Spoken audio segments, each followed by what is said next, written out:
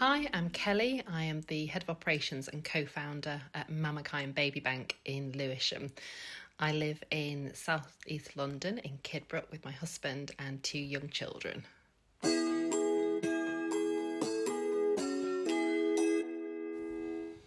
Hi, my name is Sophia and I'm the Emerging Futures Director at the Joseph Rowntree Foundation, and I also founded the baby bank in London called Little Village back in 2016. I live in York now, having been a lifelong Londoner. It's a big change for me. I have 3 kids and I'm a single parent, so lots going on.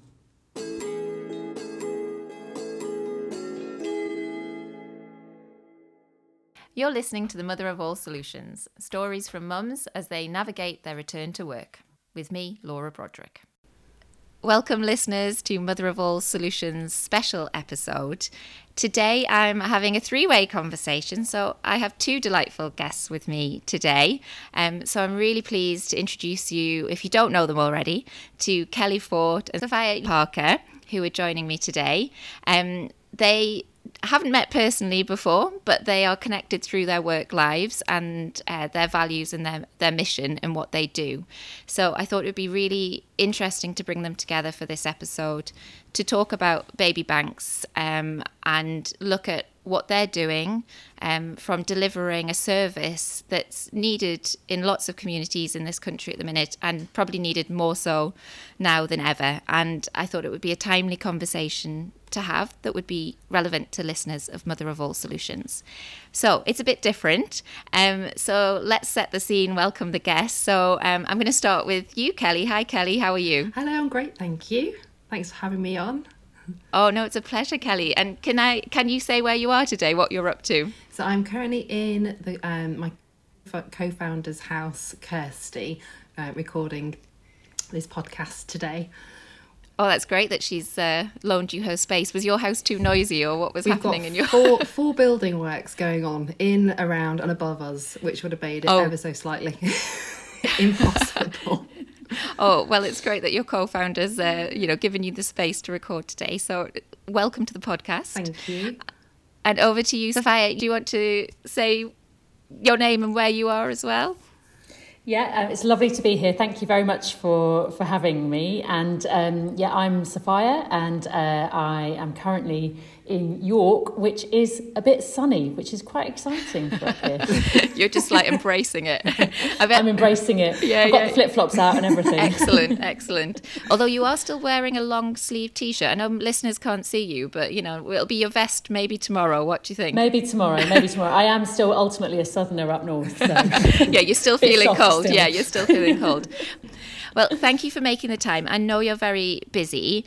So in your introductory segments that we played at the beginning, you're obviously connected through roles around alleviating poverty in the UK, specifically around families. And the reason I thought we should have this conversation is I'm sure a lot of us have been reading in the press, even being impacted ourselves, about cost of living rises, changes to how our country is really on a day-to-day basis for a lot of us. But there's obviously people who it will be impacted more so than your average family. As we know, there's a lot of disparity in the UK between the wealthiest and the poorest, and a lot of people will know about food banks and people needing to sort of use those, and seeing a rise of that as a trend in the UK, which I'm sure deeply saddens a lot of us. But you both have been involved in what's known as baby banks. So that's going to be the topic. So let's have a look, Kelly, starting with you. Can you explain to our listeners what a baby bank is, and then tell us a little bit more about Mamakind and your role there? So a baby bank is basically a one-stop service for families to come and get all the equipment and items they simply cannot afford for their children and for themselves. Mamakind supports families across 4 boroughs: Greenwich, Lewisham, Bromley and Bexley. We provide everything from prams, cots, clothes, down to head to toe wash for the little ones. So I'm head of operations and co-founder, and essentially in a young charity you wear many hats. So we're responsible for our bank of volunteers who are just brilliant. We look after... And how many volunteers do you have? So we have around about 30, I would say. Some are remote, so they'll do promoting or PR, or they'll do, and we have people who will home sort, people who will contact families, sources if we need certain things which we don't have in the warehouse. There's lots of different roles at Mamakind. And it is growing at the moment, so that's fantastic. And then we responsible for managing the referrals, community partnerships, and implementing process procedures within the warehouse, because it's ever changing. I'm sure Sophia will understand this. You when you start off very small, it becomes such a big beast. So and it's now, we're in the kind of second stage of the charity now, where we are a vital service in the community, which is needed, and we've got our first member of paid staff, which is really exciting. Hopefully going to get our second member of staff this year. Congratulations. Thank you.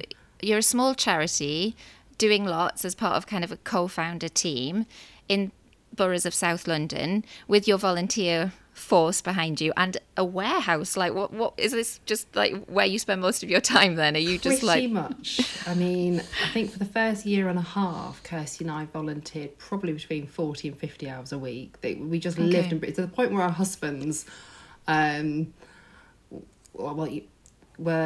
didn't see us. Okay. we had... Where are they? Yeah. So they didn't see us. We were having our business dinners every night. You had to eat, you had to be functional and have meetings, because we just constantly... Because you're wearing many hats all the time. Doing lots of roles. And then if people sadly are referred to you and they need to come and access your service, do they come to the warehouse, or how does it work? Do you have another venue which is where you do the exchange of items or support work, and what are the other ways you do that? How does that work? So we've got two sites. We've got the main warehouse with clothing and anything, changing bags, slings, toiletries, etc. And then we've got an equipment warehouse as well. We've got two sites, one in Eltham and one in Lewisham. The way we work is the same Little Village. We use referral partners. Okay. We do get some self-referrals. So is that through midwives, or how or a whole mixture of referrals? We had social worker call us today. It can be a local hostel if they've got families in there, or children's centres, healthcare professionals, mental health services, refugee council, because Lewisham's a sanctuary borough, so we get lots of refugees in Lewisham that we support. So your community partners are liaising with you. They obviously know their families locally, who needs what. So it must be a lot of conversations as well as the logistics of the space. It sounds like a complicated and sensitive process to be running. It's very sensitive, And we have, and you've got families fleeing domestic violence. You've got anything from that level to the children who are sick or poorly, where mum and dad are carers and they need obviously they need support financially.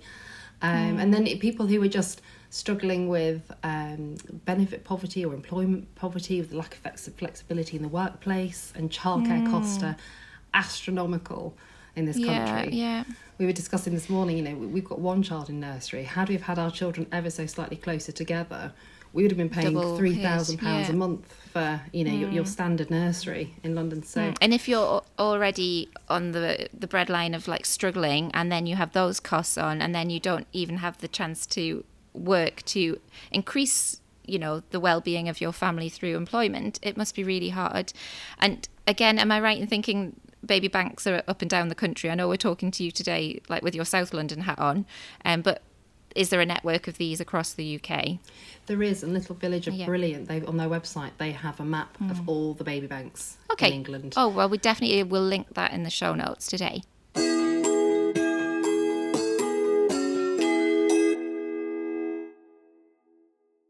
So that leads us nicely on back to Sophia. So, Sophia, you talked about your role now at Joseph Rowntree Foundation in your intro, but I came across you, I think, on Twitter initially with your role that you had at Little Village.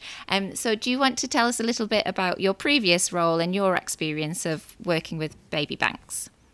Sure. Just to say, I really, Kelly just talking then really took me back to sort of 2017. So I set up Little Village in 2016. Okay. And I really remember that very significant moment when we got our first paid member of staff, and you start to actually move out of your own house, your own living room, and find a place to put the amazing donations that come our way. So so I set Little Village up in 2016 down in southwest London in Tooting, I guess it started as an idea that, here we are in the leafy streets of, London suburb, but actually, also knowing that in the capital, you've got 95,000 children under the age of 5 who are growing up in poverty, and the sense that these kind of parallel worlds going on next to each other, and really wanting to find a way of bridging that divide, but also making sure that this kind of mountain of stuff that arrives in your house when you have a baby and often doesn't get used is actually reused, repurposed, gifted with love. We always talked about these things being a gift, not a handout. Roll forward to today, and Little Village has helped nearly 20,000 children. Wow. We have a network of, I've actually lost count of how many hubs now, because the team have taken it on to such amazing places since I moved on a year ago. A year ago, okay. But I mean, supporting sadly growing need across the whole of London through those hubs and this amazing network of volunteers that we have. And so it sounds like you're still in touch with the team there, even though it was a year ago you moved on. It sounds like you're kind of tracking and seeing, and Yeah, so I've always talked about Little Village as my fourth baby, and I definitely don't want to be one of those founders that hang around slightly desperately. But it was a huge part of my life for 5 years, and the team and the people I met through it are still very important to me. I'm sure. So I do what I can from where I am now to kind of cheerlead and talk about the work. Yeah, and we're going to get on in a minute to your role and what you're doing, because obviously they align. But Kelly, this is so interesting for me, because I know a little bit about Baby Banks, as in I donated my son's old pram to one with other bits and bobs in it. But, it's not like I've actively engaged either as a volunteer or as a worker with them. So you've got your families who are being referred, your items, as you say, well, Sophia, you said gifted, but who would they be gifted from? What's the kind of the runnings of that operation? Like, go into a bit more detail to help us know more. So our donations come from the community around us. We have our big donation days where we get a big group of volunteers down to our sites, and the quality of products that are given to us now are fantastic, because obviously you communicate more. At the beginnings, when you are working from your lounge, you don't feel you can tell people to wash the clothes, sort the clothes. Yeah. But actually people just want clear direction. So our recent donation, I still get emotional when someone brings us the most beautiful upper baby pram and they've jet washed the chassis. It looks like you could have just walked out of it from John Lewis.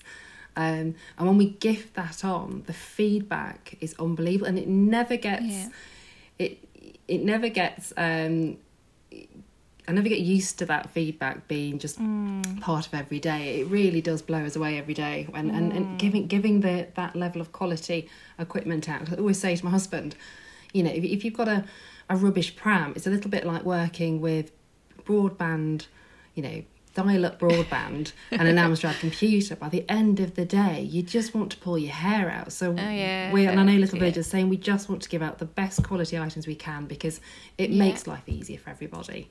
And the quality, the time and effort that goes into the bundles is just something else. One of our volunteers spent 100 hours on creating summer bundles. Yeah. Oh wow! And that's so lovely that it's like specific to the need of the time. And that's well, great. You really, you don't realise the level of detail. They need all year round clothes, but they also actually need summer clothes as well, don't they? And how do you, and you can't have it mixed in with your normal donations, etc. So, and we're so lucky. We've actually been able to we've got a whole wall in the warehouse kitted out for summer. Oh, amazing. That's so good. And I think, and again, it would feel more like a gift then rather than a handout, because it's sort of got something quite sort of the care and attention. What about bigger scale stuff then?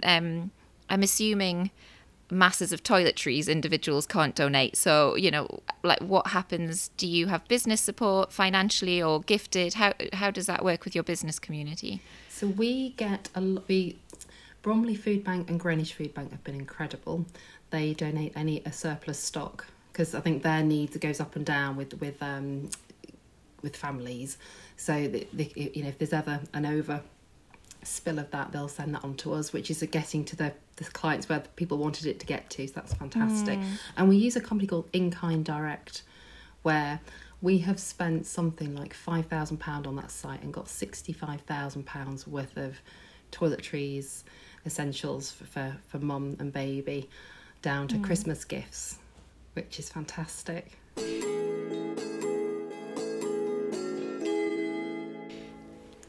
So Kelly, we've got a really good understanding of like the operations side, which is your role, you know, the small charity, your planning, your team of volunteers, your well-stocked, well-cared for packages of donations ready to go out. But coming to the referrals and the people using your service, the families coming to access these packages or items from you, like how does that go? How does that feel? Is it quite transactional, or is it much deeper? Do you have conversations, meet people, find out about their experiences and why they're using the baby bank, basically? We do. We've got a really strong relationship with all of our referral partners. We see them week in, week out, so we've got to know pretty much every single one of them, and they will let us know that family circumstances.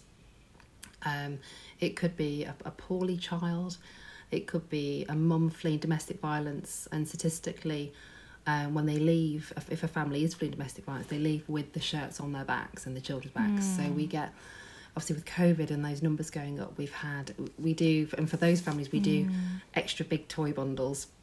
We make sure there's new toys in there, some creative things in there. So yeah, no, it's very tough. We do know backgrounds on the families, and we try and support them as best we can. So if they're in a small home, we make sure we tailor the products and items that go in there. If they've got a bit more space, it allows us to give obviously the bigger toys. To be specific about that offer. And you mentioned the impact of COVID and domestic, you know, you cited domestic violence as increased when everyone was stuck at home. What about the impact of the increased living costs, that, you know, food prices going up, just universal credit changes, etc.? What about the current here and now? Are you noticing your referrals shooting up, or how's it feeling now? We've never, funny enough, the food bank who come in on a Tuesday in the shared space that we work, they had their record number last Tuesday. We've had our record number this week, and we are at maximum capacity, because I'm sure Sophia can relate to this. When you make up these bundles, you're looking at possibly 2 or 3 IKEA bags, the big large blue ones per family. You know, 30 families, if you times in that by 10, you need to have physical space to put these. So what I'm realising this week is we are going to hit capacity, and that isn't going to be due to funding or due to I suppose space would come under funding or volunteer hours. It's physically, how do we operationally get those made up and out the door and store them? So wow. So you've seen that just. Yeah. Oh my! I mean, it's not great. It's skyrocketed because obviously you're doing your best, and as you say, you're starting to get paid staff members and get your charity working really well. But there's only so much of a service, and if it's being it is, and people are asking for more and more. That, you know, where sometimes we would get the occasional ones where they just needed nappies or just needed a top up. Now we're getting asked for the full bundles, and you know, could they have, say, 2 packs of clothing, because we're no longer just topping up a wardrobe where they need a few bits, you know, a few extra bits. There's nothing. It's from scratch. And the school uniform, that this is a thing we're just tackling at the moment. You know, the average school uniform is £300. There's children who aren't allowed into their education because they haven't got the right shoes. Oh God! Or they have to have the jumpers with the specific label on and things, and you're like, oh my goodness, do you? Yeah. I mean, so that's great. You're helping with uniform as well. Well, I'm sorry to hear that. I mean, I'm not surprised. I mean, that's why we were recording today, because we anticipated that this was going to be the fact, but the fact that you're here as the ops director of a baby bank saying that to the Mother of All Solutions and listeners of the programme. Well, thank you for taking your time to do that. And Sophia, going back to you then, I'm sure within your role at Joseph Rowntree Foundation, looking at the data behind this and the lived experiences and working on it now, you're also seeing that. So do you want to say a little bit about your role now, your current role since leaving Little Village, and what you've noticed happening, and the impacts on families and mothers? Sure. Yeah. And just to say, I mean, I think what Kelly's described in terms of the experience at Mamakind is kind of echoed up and down the country in baby banks. So Little Village did a survey earlier this year that was released alongside the report with the Joseph Rowntree Foundation that showed pretty much all baby banks are anticipating their busiest year yet. And I think that is deeply, deeply worrying as an indicator of how cost of living crisis is already biting, and we're not even in the middle of winter. So I think, we've been through the kind of awful shock of COVID and the kind of public health crisis, but the much kind of longer crisis that is unfolding right now is the economic crisis and the cost of living crisis, as you say. I mean, we the data shows that there are 4.2 million kids living in poverty in the UK, and 1.3 million of those are children under the age of 5. And I am particularly troubled by that figure because of everything we know about just how important the early years are. One of the reasons that I set up Little Village is because I really believe that every parent should be able to give their child the start in life they deserve. And actually, children who are experiencing poverty in those very early years, that casts a very long shadow over their future. Not to say that they're permanently trapped in it, that it's inevitable, but it does make life harder. And I think we should be much more worried than we are that number of children under the age of 5 are struggling to get by with the basics, struggling to live in housing that's decent quality enough and large enough for them to learn to crawl, have a place to do schoolwork and so on. There are a couple of other things that are really troubling us about the kind of bigger picture, I suppose, from where we are in Joseph Rowntree Foundation. One is that what you can begin to chart is a deepening of poverty. Okay. Do you want to... I'm not quite sure what you mean of that. So there's a lot of discussions around what is poverty and what are the technical definitions. And we Who falls in it? Today. Yeah, exactly. But the point is that there are historically there have been people who kind of bump in and out of poverty as defined by the official measure. Whichever measure you choose to use, what we are seeing now is that a greater number of people are experiencing a deeper, more intense form of poverty. What you might call destitution. So not only are the general poverty statistics on the rise, going in absolutely the direction we don't want, we're also seeing this increase in destitution and people who really do have nothing. And I think that is very troubling. Also troubling is the fact that the kinds of people who are finding themselves in that situation are the kinds of people who are already experiencing many other forms of discrimination and inequality. So that is families headed up by BME parent, it is single parents, and it is families where there is a disability in a family member.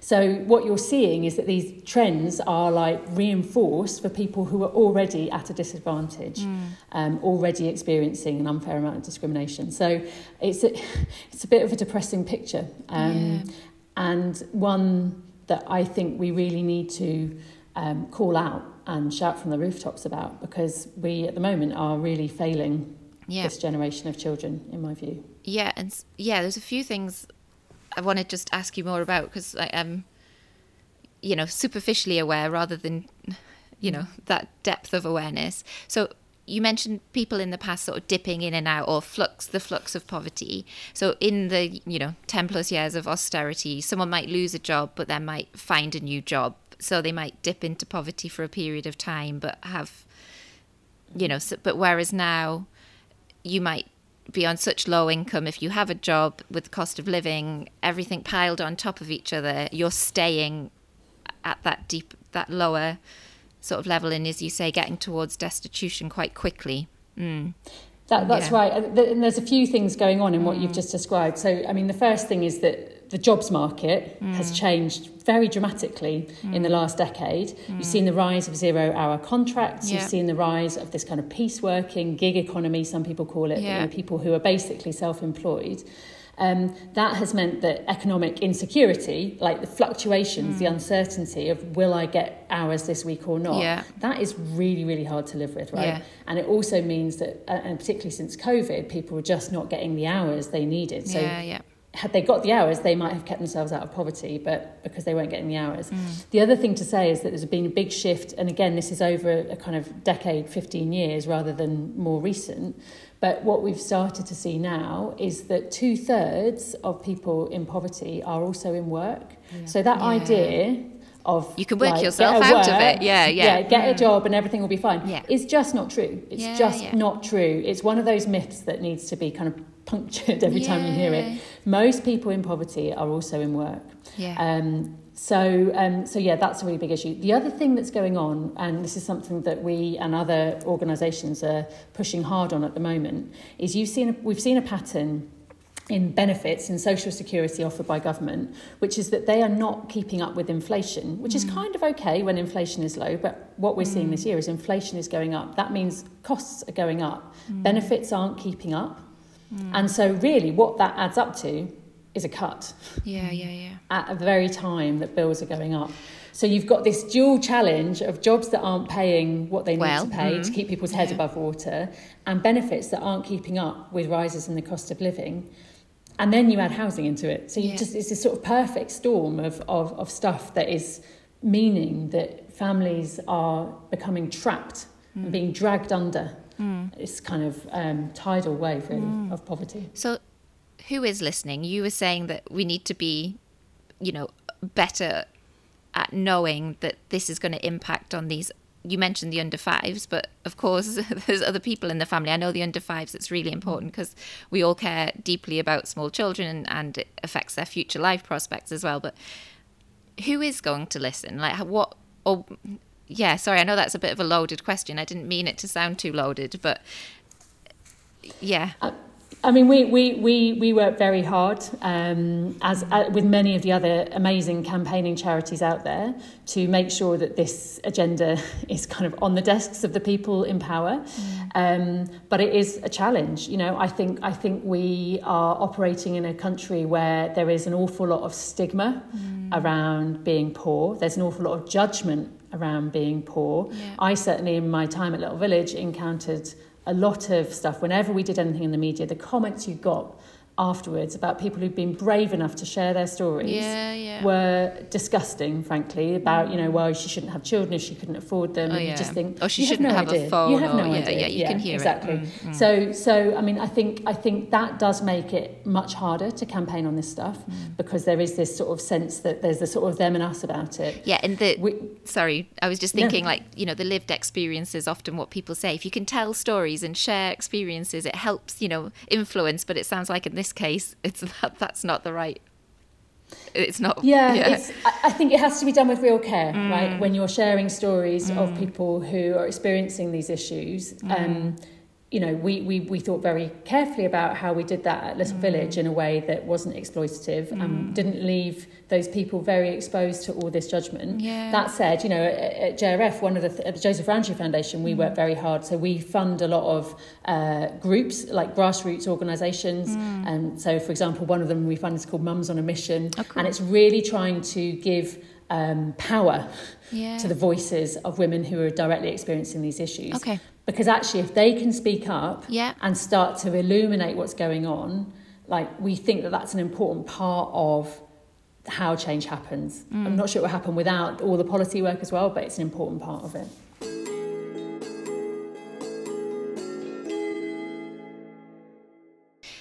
picking up on that about the mums, like this is a podcast that is called Mother of All Solutions, and you know, it was set up to talk about mums and work and maternity. I mean, this is a special episode, so it's a slightly different flavour today. But, you know, those mums that are accessing and using the services, or you're kind of researching and gathering information on, like, I just can't imagine really how it must feel just to not even be able to do the basics, let alone think about career progression or, you know, the big stuff that, you know, you get stuck in a rut of thinking about yourself sometimes. I don't know if there's Kelly or is there anything you want to add about the impact on the mums?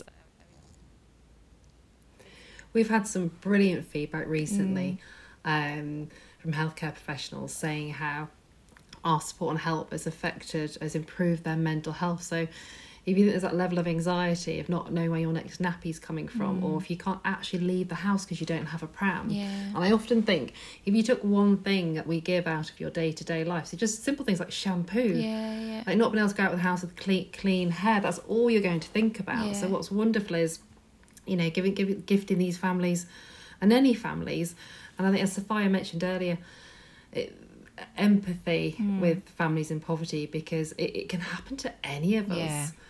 You know, two of my friends with three children in the pandemic lost their jobs overnight.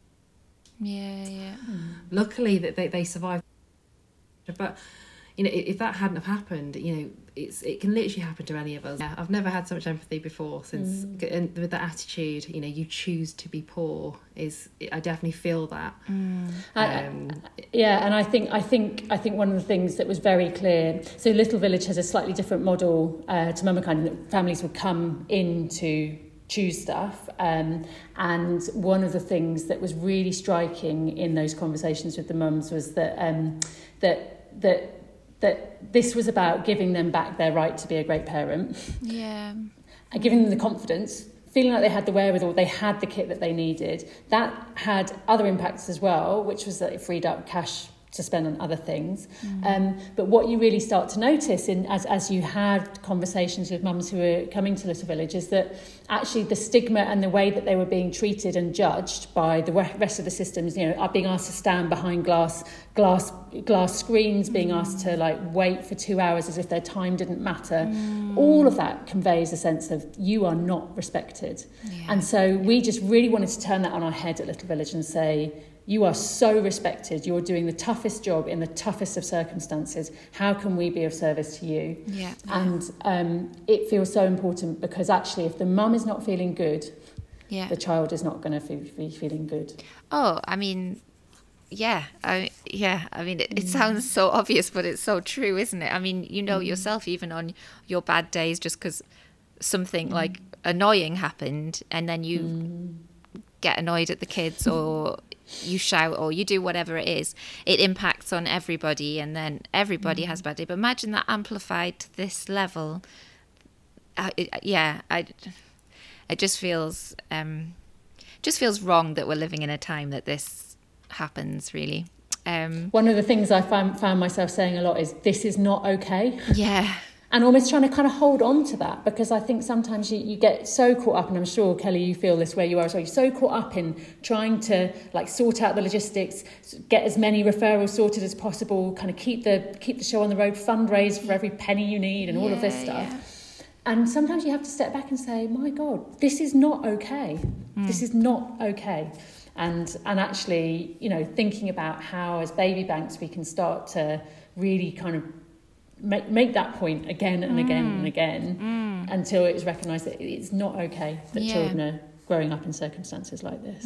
And I think from what I've heard from both of you now, what the Baby Banks is doing is so vital as on the ground support. And I'm sure, well, I hope things get better, but you know, whether you're glass half full, glass half empty approach at the minute, you know, thinking about what else those baby banks might have to expand to do, whether it's these support services or whatever else it is that the communities might need and those families might need going forward.